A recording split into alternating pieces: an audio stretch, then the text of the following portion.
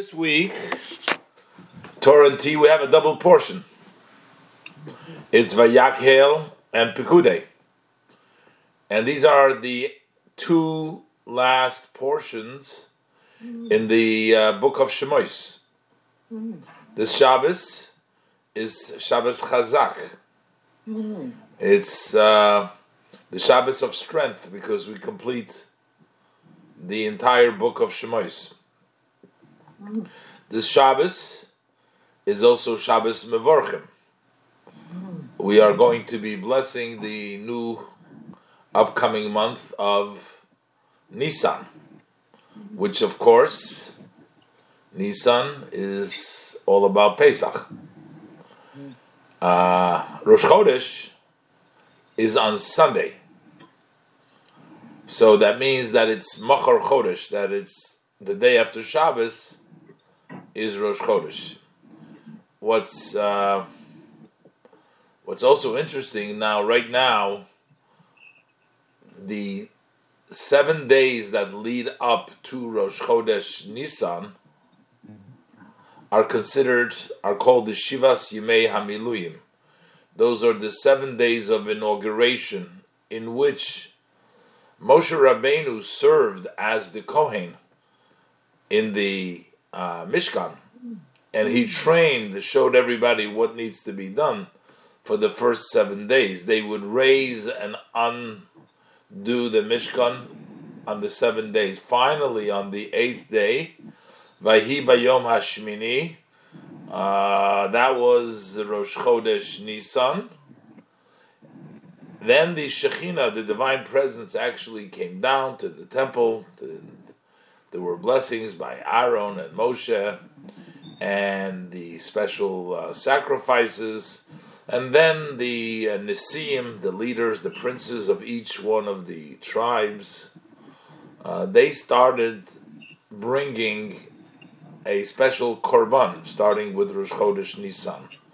Every day, the first day of Nisan, the first Nasi brought, the second prince, all the 12 days, starting with Rosh Chodesh, the first 12 days of the month of Nisan, these princes brought their korbanot. And that is actually why each one of these days is considered to be a miniature holiday. Once we start with Rosh Chodesh Nisan, of course, Rosh Chodesh, we never say Tachanun, those prayers. But the entire month of Nisan, starting with Rosh Chodesh, we don't say Tachanun for the whole month. It's interesting, today we're actually going to be discussing a Rashi, an interesting part and also a perspective of the Rebbe on a simple level in the Rashi, but also there is a very clear approach from the Rebbe, as we've seen in so many different instances, not to see the negativity, but rather the Rebbe proves the positivity, that even when an ordinary person would learn this subject, this Rashi, they would tell you, hey, this is a very derogatory statement about the leaders. The Rebbe twists it around. Not only does the Rebbe find a merit, but the Rebbe actually's argument is that in the very simple meaning of this Rashi and the context, if you go very clearly and you look into the specific language Rashi uses, you'll get just the opposite. The opposite is true, that we are not trying to talk here about the faults or the lacking of the leaders, but rather we're talking here about their greatness. It comes out very, very interesting. Like, instead of talking negative, we're talking positive. How could the same sentence that seems to be talking negative be interpreted positive? Well, for that you need the Rebbe, but the Rebbe shows you that this is actually this literal meaning in the Rashi in our case, and that's very, very fascinating. So it's also very well connected because we're talking about the Nesiim. Again, Nesiim is the princes or leaders. Every tribe had a Nasi, they had a prince, they had a leader, they had the head of the tribe. That was called the Nasi. Nasi is the leader of the tribe. Now, the leaders of the tribe, when it came to the gifts of the Mishkan, which is the subject matter of these parshiot that we're learning, and also in Vayakel, we talk about how the contributions for the building of the Mishkan took place. So over here we read about the princes. We read about the prince, how the prince of Israel, the Nesiim, they were the last ones to contribute for the Mishkan. Who were the last ones? The princes, the Nesiim. Oh. The Nesiim. Okay. They were the last ones. And then when we read about in the inauguration, as I said earlier, in the portion of Bamidbar over there, we see that there was a Nosi Echad Layoim, that there was. It's actually in Parshas Nosoi over there, where the Torah counts all the different Nesiim. Over there, the Nasi, the Nesiim, the princes, they did it first. Before anyone else, they went and brought it first. Okay. So let's look at the Rashi. Let's read the Pasuk. So the discussion is here, why did the leaders wait till the end? So, as we'll see, that all the Jewish people brought all the contributions that they needed in the Mishkan, and then the leaders, only at the end did they bring it. So, when we're going to read the Rashi in the very simple context, or the way it seems superficially, it seems like they waited till the end. That was a negative because they were lazy. Actually, Rashi even uses the language, they were lazy. They weren't quick enough to bring gifts in a timely fashion. And Rashi seems to say that because they were lazy or because they were late when they brought the gifts for the Mishkan, so they made it up by bringing the korbanot, the sacrifices for the Mizbeach. They came first. They did it first to make up for being last. So, according to this, if we learn it superficially, so why did the leaders wait till the end? Something negative, because they were lazy. But the Rebbe is going to say something totally, totally opposite. The Rebbe is going to say that they waited till the end because they wanted to make sure that everyone else does what they need to do, because the job of a leader is to see that everyone else does the job. Let's learn the Rashi inside and let's see what the impression we get. So the pasuk, this verse 27, Chav Zayin, this sums up basically the end of the description of all the gifts that were brought by all of the Bnei Yisrael. So then the verse 27, Chav Zayin says, V'hanisiim heviu, and that is so that the princes, they brought Eis Avnei Hashoyam, Ve'eis Avnei Hamiluyim, La'ephod V'la'choshen. They brought the Shoham stones and the filling stones for the ephod and the choshen. The apron, which was worn by the Kohen Gadol, that had 2 stones on the shoulder straps. The choshen had 12 stones on the breastplate of the Kohen that he would wear them. And those Shoham and Miluim stones were very special and very expensive stuff. So they brought the Nesim, brought the Avnei Shoyam and the Avnei Miluyim for the Ephod and Nachosha. That's what the verse 27 says. Now, notice something interesting. In the word Hanesim over here, Nesim is spelled without a yud over here. Normally, we can't see it if you're showing us something. It says Parshas Naso, Baron. Okay, so you're in the wrong. Vahanesim, the word Nesim, there's no yud after this sin. There should be Nesim, there should be a yud over there. And Rashi is going to explain that somehow they lost that yud. The Torah doesn't write the yud because they lost something, because there was something over here that they lost because of their tardiness, because of coming late. So let's see what Rashi says. Now, mind you, the Avnei Shoyam and the Avnei Miluyim, those were very expensive gifts. They were gifts. And they were brought for the Ephod and the Choshen. Those were very important garments in the Mishkan. That was the Kohen Gadol used to wear them. And those were for an atonement for the Jewish people. They were very, very special garments that the Kohen Gadol wore. So who brought those Shoham and Miluyim stones? They were brought by the Nesiim. Now I'm just going to guess, it doesn't say here, but the 12 stones, I'm going to guess each tribe brought their stone. Maybe that would be seemingly reasonable. I have to look on the Mefarshim, I'm just saying it off the top of my head. I'm not sure. But in any event, so what is the discussion over here? So, Hanesim Heviyu. So Rashi says, Omar Rabbi Nosson, he quotes, Rabbi Nosson says, Ma ro nisim liisnadiv b'chanukas hamizbeach batchila.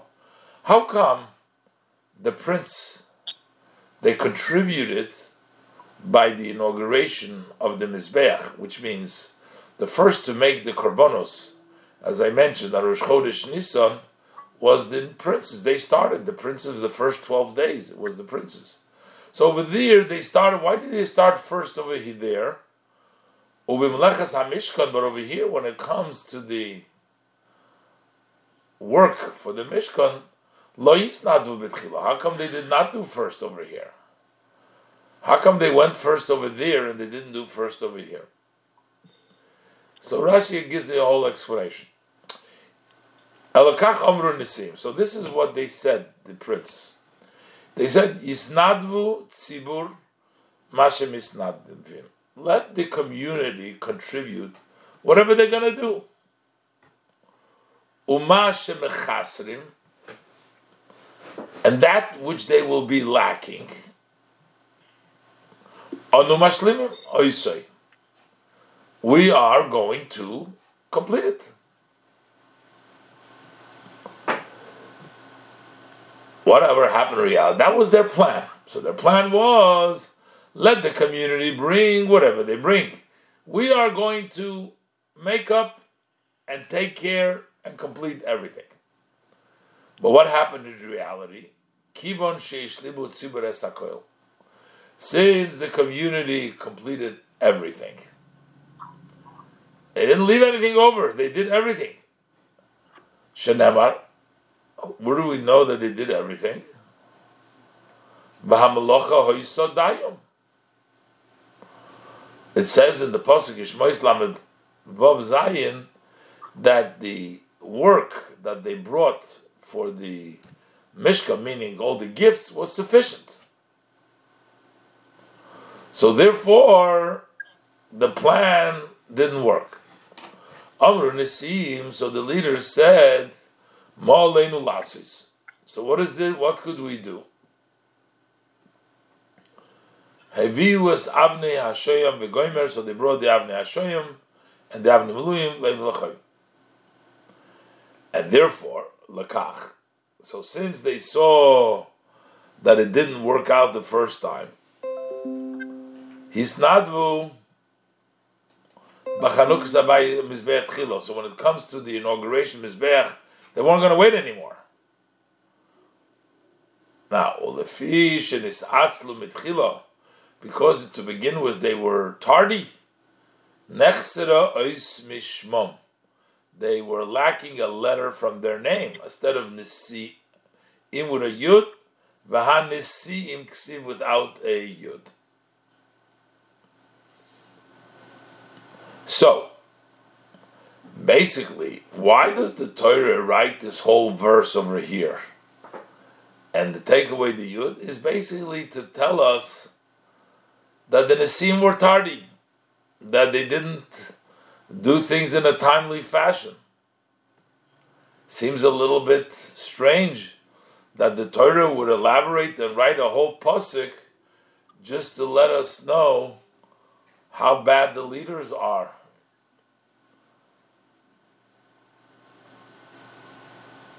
Today, leaders aren't the real leaders. You don't have to look for any, and I just find it very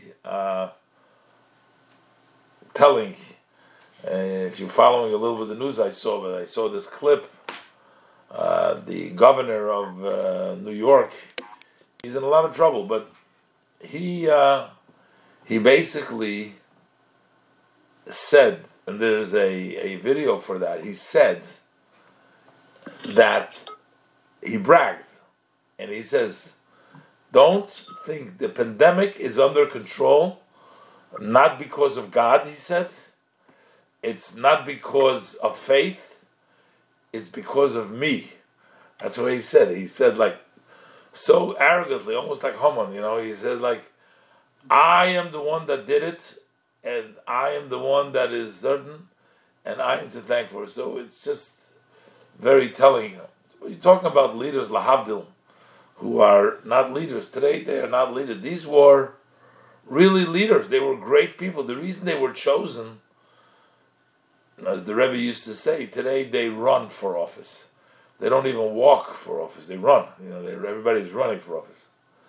Most of these leaders didn't run for office. They were picked by the people because they were the most capable and they were the most righteous. They were leaders. They were exemplary people, and that's why they were chosen leaders.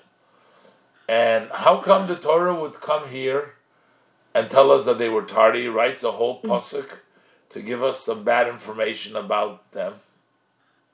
So that's the first issue. There's a lot of questions here, but I'm just bringing a few of them that the Rebbe addresses. So how come, again, the Torah would say these negative things about... how come the Torah would say such negative things about them? So that's that's one thing. The other thing is, this seems to be like very unclear over here. Why does it say? It says like this: did the Bnei Yisrael bring everything? The verse. What does Rashi start to say? He says that the leaders said, "Okay, let them bring whatever they will bring, whatever they will be missing. We'll fill. We'll cover.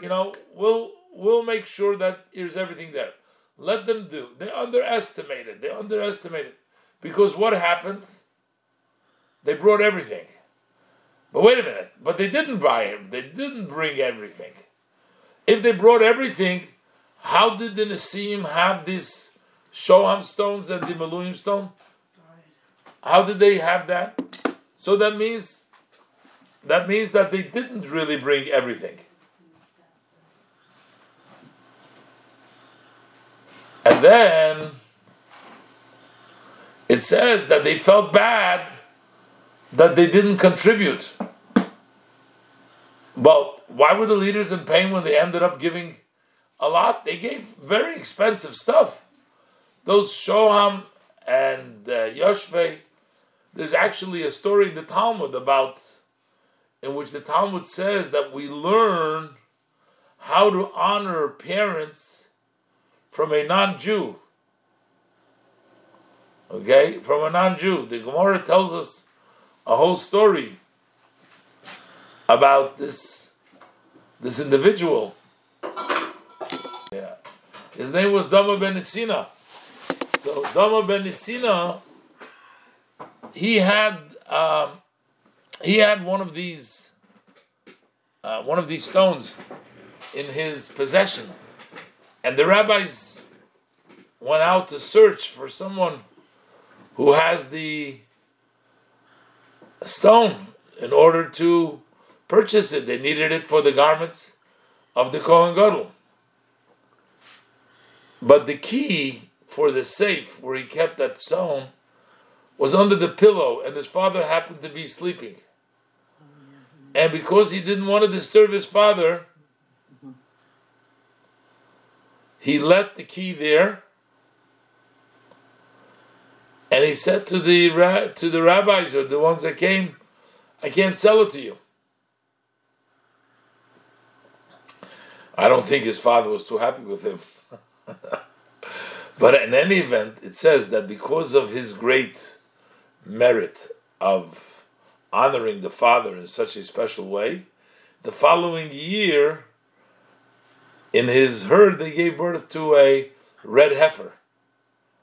And the red heifer was even more unique and more valuable and more expensive, so he didn't lose out because of the honor that he gave to his father. This is brought down in the Talmud, the story. The point being that the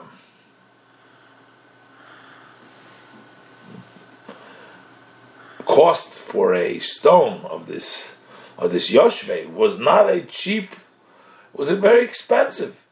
So why did the Nisim feel bad if at the end of the day they brought the shoham and they brought the miluim stones? So they did. So what's going on over here? How could we say that the Jewish people brought everything, but they left out? Yeah, it's like somebody says, I gave the money for everything, besides for the door and the windows and the Aron Kodesh. You didn't finish. They didn't finish. So, first of all, Rashi says they finished everything, and they didn't finish. Number one. Number two, if they did everything, and the pasuk says they gave more than it was sufficient, so why didn't they give the Shom and the Meluim stones? And if they didn't give it, and then the leaders ended up giving those stones, so why were they feeling bad and said, what could we do? You could think like, let's just bring those shoham and the 12 stones over there, the very expensive stones. What else could we do? That's not what else to do. That's one of the main expenses in the Mishkan. What's going on over here? Very difficult to understand. And the Rebbe sheds some light. And the Rebbe says it's just the opposite. This is not derogatory, really, about the leaders, about the Nesiim. This is actually trying to tell us how great this Nesiim were. And the Rebbe says the question actually is, why did they go first when it came to the inauguration of the Mizbeach and didn't wait till the end, just like they did here? In other words, waiting till the end is the right approach, not to take in the beginning.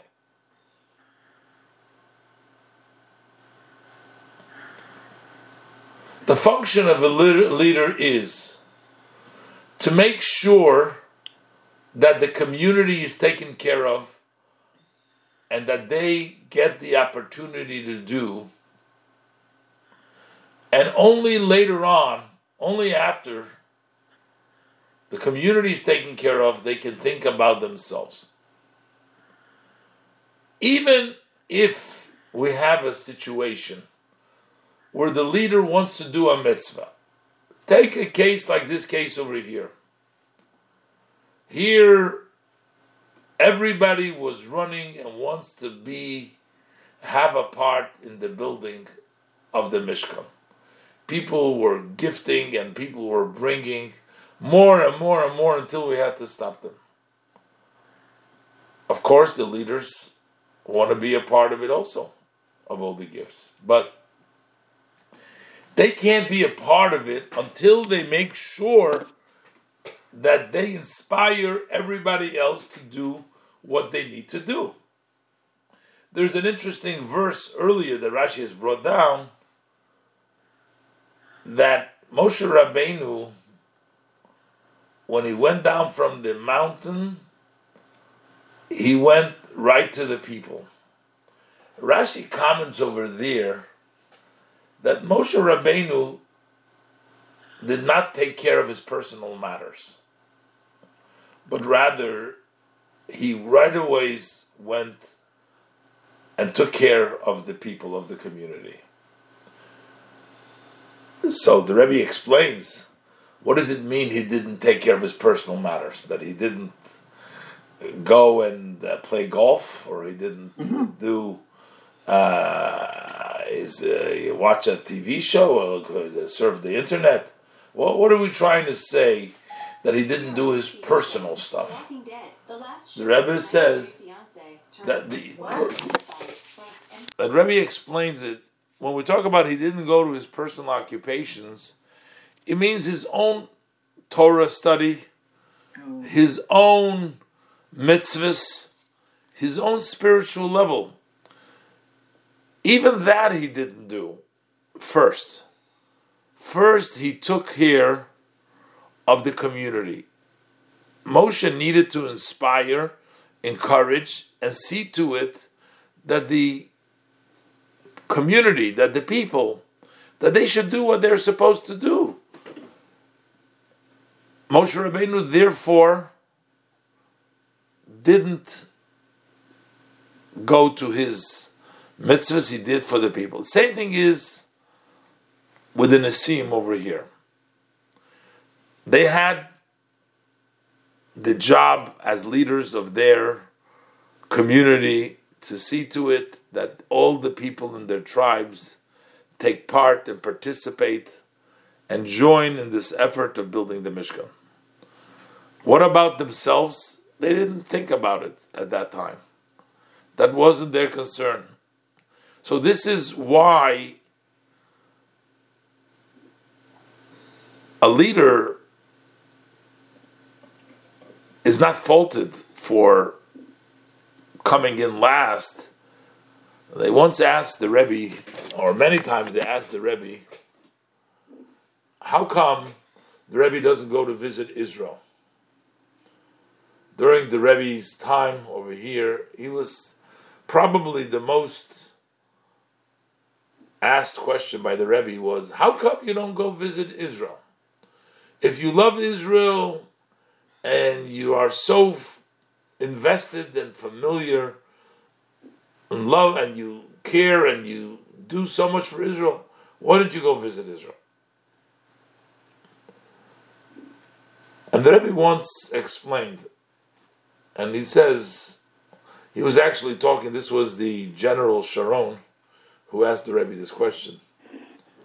And the Rebbe said to him, you are a general, and you know that when you want to be successful in war, you want to be a successful general, and you want to inspire the soldiers to go and fight, then you don't send them to the field, but you go first, and you say to the people, Acharai, follow me.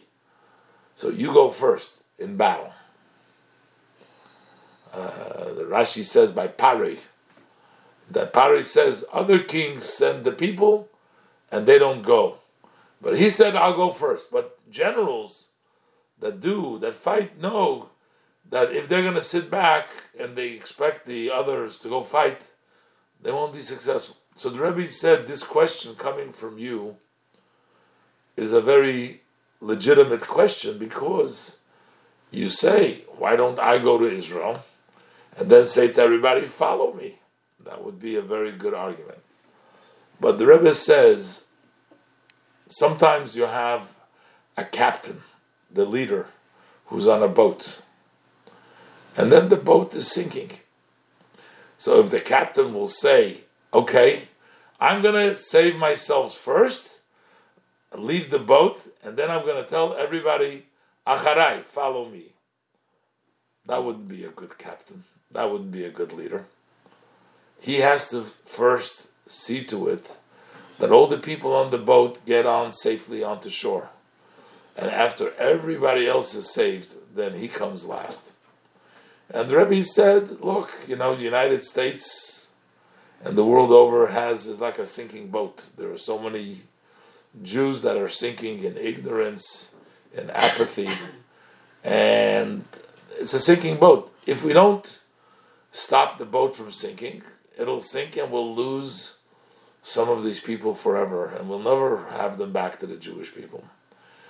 The Rebbe says, in order for me to do my work, for my own selfish, personal reasons, I'd love to be in Israel, live in Israel, in the Holy Land, but there is a boat here. There's a whole Jewish community in the whole world, and I take it as my responsibility, and I can't leave and say, everybody follow me. I must try to save one by one every child, every adult, men, women, children, boys, girls, to bring them all back. And that's my responsibility. So that's the responsibility of a leader, of a Moshe Rabbeinu. So when our leaders over here that we're talking about, the Nesiim, they had to make sure that the community is taken care of. So they weren't concerned about themselves. And that's actually not derogatory. That's positive. The Torah is telling you what the real leader is, that a real leader takes care of the people first. What happened at the end? When everybody brought their stuff. And we asked the question, but what happened? They all bring this stuff. Came to the end, all of a sudden, the leaders saw that because they waited to the end, they actually ended up losing out. How so? How did they end up? Because the Jews brought everything. But what do you mean they brought everything? Well, we just said they did not bring the Shoham stones and the other stones for the Ephod and the Choshen. How did they lose out? How do they say they brought everything? And the answer the Rebbe explains is that while the actual Shoham and Yoshvi stones were only at the Kohanim, which was only by the Nesiim, which is, in itself is astonishing that so happens that the only ones that had these stones were the Nesiim, but the people contributed so much money so that they made sure that there was enough funding to go ahead and buy these stones as well. So while they did not actually have the actual stones, but the value of the stones, when the Pasuk says, Rashi brings down, they did everything, yes, they did everything. That doesn't mean that they actually physically brought these stones.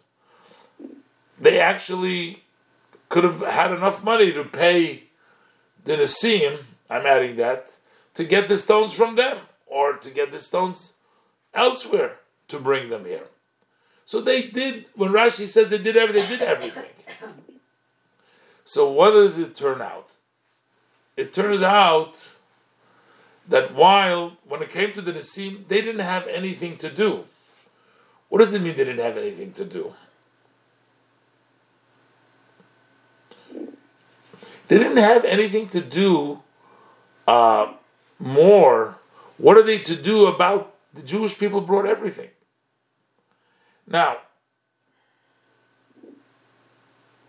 they want to contribute something too at the end, right? But it turns out that their contribution is not at the same level as the other Jewish people's contributions. Because when the Jewish people contributed, that was actually lacking in the Mishkan. But when these leaders contributed, they didn't contribute anything that was lacking, because the money was there, the funds were there. They were just giving the physical material. They happened to have these stones, so they gave it. But that didn't really match up to the gift that the Jewish people gave. The Jewish people's gift was necessary for the construction of the temple, of the Mishkan, and the garments of the Kahuna. Whereas the gift that the Nesiim gave were not necessary. There was only physically, they happened to have these stones. They gave those stones. But they didn't need to give it. But it doesn't have that same value, giving something that they need versus just supplying the material if you have to have the material. Rabbi? Yes. Doesn't the Torah... The Nesiim felt bad that they're not really doing. Okay, so something tells them that because of that, they were lacking. They weren't lacking in what they actually ended up giving. They were lacking in the fact that their contribution wasn't as valued as the other one's contribution. And they realized that there was actually something wrong in this particular function that they waited so long. There was something over here that was actually lacking, that it was something of a tardiness over here, even though generally speaking the intent was a good one, to have everybody else do first, and then they will only worry about themselves later. But in this case they realized. The Rebbe explains that in the interest of expediency they should have brought the gifts as well, because here it wasn't just something that you have all the time in the world to do. The earlier we can build the Mishkan, the earlier we can have the divine presence amongst the Jewish people. So, in addition to seeing that everybody else does in the interest of bringing down the divine presence into this world quicker and building the Mishkan quicker, they should have contributed as well in order to achieve that goal. That was a level of tardiness that got involved over here, not to go ahead and make sure that the speed of things, to go ahead and bring the Mishkan up to speed. And because of that, even though they gave a major gift, they gave the Shomer, but because they didn't really gift something that the Mishkan really needed, it was already all taken care of. They just gave something which the Mishkan already had. That's why they said, same thing when it comes to the Mizbeach with the Korbanos. They said, the next time around, as much as we are concerned and we care about the community, but in order to bring the presence of the Shekhinah and to start with the service of the Mizbeach with the Korbanot, says, no, we're not going. This wasn't proper. This wasn't 100%. We should go ahead and bring it as soon as possible. The idea over here is, number one, the way the Rebbe explains, number one, this is not negative to say that they brought at the end, because the leaders should come last. The one who was serving always takes themselves last. That's etiquette, I think, right? If you serve out, you give everybody their portion, and then you take yourself. You don't take yourself first. At least I think that's the rules of etiquette. But I don't know if everybody practices that. Then you have the leaders who, because of their concern for the people, they made sure that they're taken care of first. And only, so that's not bad. That's what, also the fact that the Yidden brought everything, we say, yeah, they brought everything. Well, they didn't bring the shoyim because maybe they had some of it they spent for other things, the mechasim, they were lacking. But now they don't have it, so they didn't bring it, now it's not there. So, but they had the funds for it, so they're going to go buy it.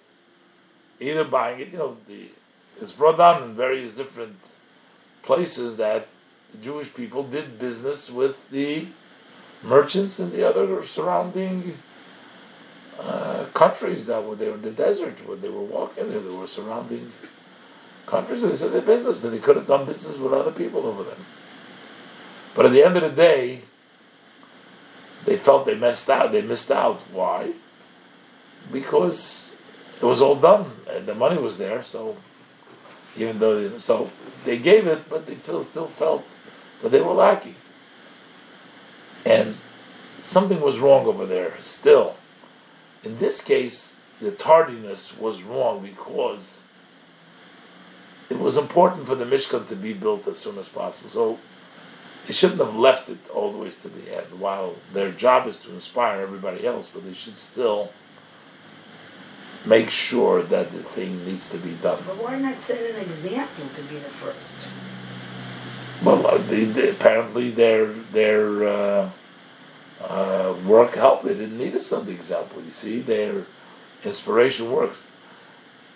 Of course, we know very well, do as I do, not as I say. So the Rebbetzin is asking that Nasim should lead by example. So what to do? But in this case, it doesn't seem like they needed to show an example, because that benevolence, that expression of gifting and wanting to share and wanting to build the Mishkan was so strong, they inspired them. They didn't have to do it by themselves.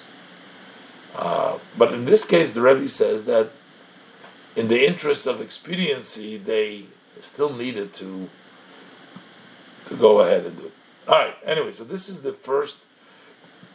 We have a few minutes to touch on another subject, which is the portion of Vayakel, of Pikudei. So we did the first thing we did from Vayakel. The next piece on the parsha of Pikudei. And this is a general question that is a very obvious question, is about the repetition. How much times the Torah repeats the story of the Mishkan. First we learn, the Torah records what Hashem told Moshe Rabbeinu when he was on the mountain. And the verse doesn't just tell you that Hashem told him a lot of things. It goes through the details. How, very, very details. How they built the ark, and how they built the menorah, and how they built the table, and how they built the Mishkan, and how they built the key, everything, and how they built the garments of the kahuna later on, the portion of Tetzaveh. It goes through great details. Those are all records the Torah records, that which Moshe Rabbeinu was told by Hashem on Mount Sinai, right? One would expect that since we already know exactly what Hashem told the Moshe on Har Sinai, how do I know? Because the Pasuk tells us exactly what Hashem told him. We read in the Parsha Terumah Tetzaveh exactly what Hashem told Moshe Rabbeinu to do. So, one would seem to ask, should have said at the end that Moshe told everything that Hashem told him to the Bnei Yisrael, and then it should have said that, and the Bnei Yisrael did everything like what Moshe told him, right? So that would be we have one time the details, what Hashem told Moshe. And then I should just say that Moshe told the Bnei Yisrael everything that Hashem said. And then it should say that Hashem and the Jews did, the Bnei Yisrael did what he said. But over here, the pasuk keeps on repeating in the portion of Vayakil Moshe. First, Moshe gathers them and tells them exactly with all the details, everything that Hashem told them. And then it goes again and it says that they went and again, but they did everything. So again with the details. Why is the Torah keep on repeating over and over again? The question is, why the Torah repeats the construction of the Mishkan? And the answer is basically that something that's very important, you keep on talking about it. You say it over and over and over again. When something is important, or when something is very special to you, we keep on repeating it. And we keep on saying it again. The Mishkan was a very important and dear to Hashem. Why? Because at least the way Rashi learns it, the Mishkan was God's way of telling Moshe and the Jewish people that he has forgiven them for the sin of the golden calf.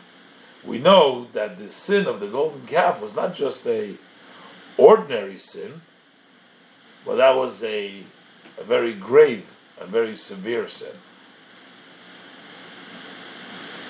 So therefore,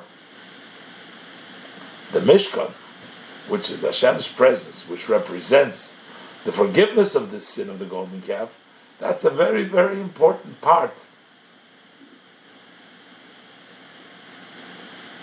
A very, very important part for the Jewish people. And therefore, it is very, very special. Where do we see that? We already see that actually previously in the Chumash. There's another place where the Torah keeps on repeating it over and over and over again. And that's the story how Eliezer, the servant of Yitzchak, of Isaac, went to find the bride, Rivka, for Yitzchak, for Isaac. So the Torah tells, first the Torah relates how Eliezer went and how he prayed, and we told her. Then he finds them, he comes to them, he tells them over the story again and again. Rashi says over there that the talk, sometimes the talk, the Rebbe explains, the Torah has two parts. There is the laws of the Torah, and then there's the stories, the talk of the Torah. The laws of the Torah tell you, you have to do this and you have to do that. These are the mitzvahs, right? The 365 mitzvahs. 248 positive and 365, 613 mitzvahs. And 365 negatives. Those are the laws of the Torah. But then we have a lot of time the stories of the Torah. When the Torah describes how Yitzchak marriage took place, how Eliezer went and found him the Shidduch, that's the story of the Torah. It's not laws of the Torah.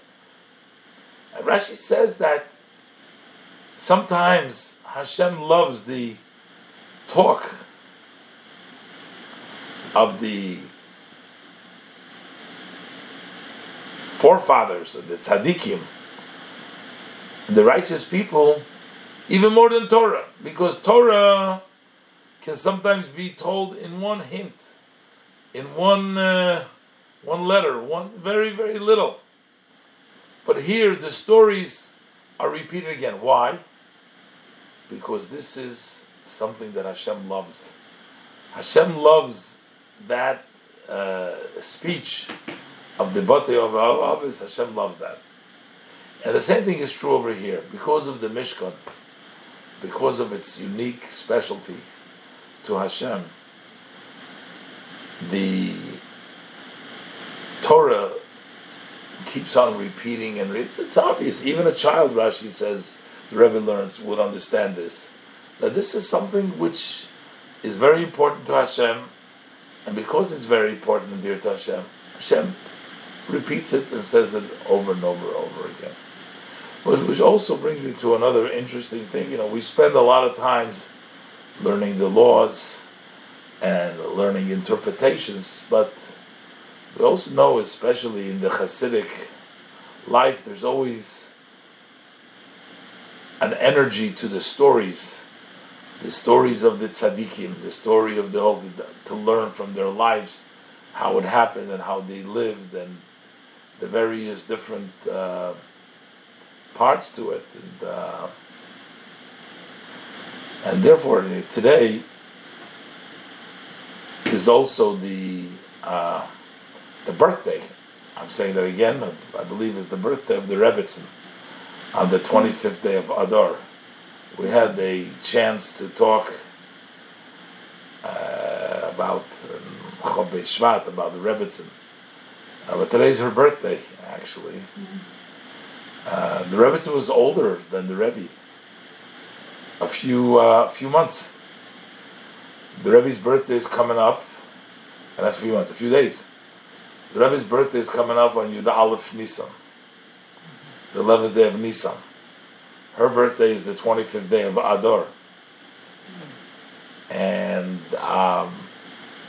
so the Rebbe's life, the Rebbe's stories, there's so much we learn from the Rebbe's teaching, the Rebbe's sikhs, but just the Rebbe's life and the Rebbe's experiences and the Rebbe's outreach and love and just reading the Rebbe's story about a person came once to the Rebbe. He says that when the Rebbe was in France and there was like an orphanage over there, and the Rebbe would come by and give some bread, so the kids that were poor, they didn't have anything. And he recognized the Rebbe after many years, and it's just the various different stories that we read and we hear. Those are very, very inspiring. Sometimes, you see, the Torah is said in a hint, very little, but the stories are, in the Chumash, everything takes up a lot of place. Why? Because Hashem loves these stories. And that's why Hashem says it again and again. And I guess